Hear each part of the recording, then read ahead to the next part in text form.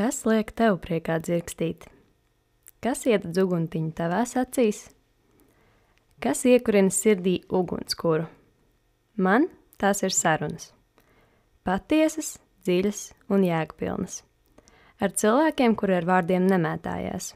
Ar cilvēkiem, kuri domā, dara, rada, izzina, pēta un ir kvēlas dzirkstelis, kas iededz gunis arī mūsu prātos.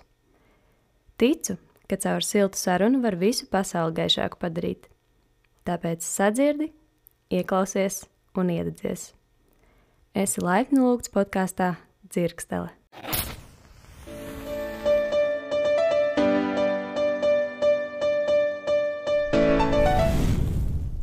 Sveiki! Mani sauc Aiga Zviedre. Esmu žurnāliste, blogere, mamma, radoša personība un plānoju šim sarakstam pievienot arī titulu podkāsta autore. Šajā pilota epizodē es jums mazliet pastāstīšu par to, ko varēsiet no podkāsta sagaidīt un kāds būs tā formāts, iznākšanas grafiks un kāds būs tēmas, ko cilāsim. Podkāsts Dzirkstele ir mans jaunais projekts, ar kuru 2 reizes mēnesī vēlos piedāvāt jums saturīgi jaudīgas sarunas ar cilvēkiem no dažādām nozarēm, par dažādām tēmām, ar mērķi gūt vērtīgas atziņas un saklausīt kaut ko, kas iedvesmo, lai cik banāli arī tas neizklausītos. Man ļoti aizrautīgi cilvēki, kas ir kā dzirksteli, kas iedegās par to, ko dara. Un tas iededz dzirksteli arī manā prātā. Ļauj dzimt idejām un uzkurina spēku, sekot maniem sapņiem. Tieši tādus viesus aicināšu uz studiju, stāstīt par savām kaislībām. Podkāsts iznāks 2 reizes mēnesī. Nevis konkrētos datumos, bet gan jaunā mēnesī un pilnmēnesis laikā. Ja nav vēlme sekot mēnesis kalendāram, tas ir pilnīgi ok. Tad droši var sekot man sociālajos tīklos. Visur esmu atrodama kā Aiga Zviedre, jeb de Aiga, vai arī piesakot podkāstu Dzirkstele Facebook lapai.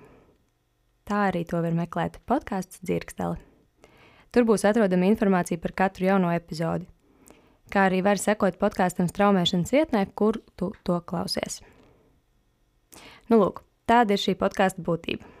Pat esmu liela podkāstu fane.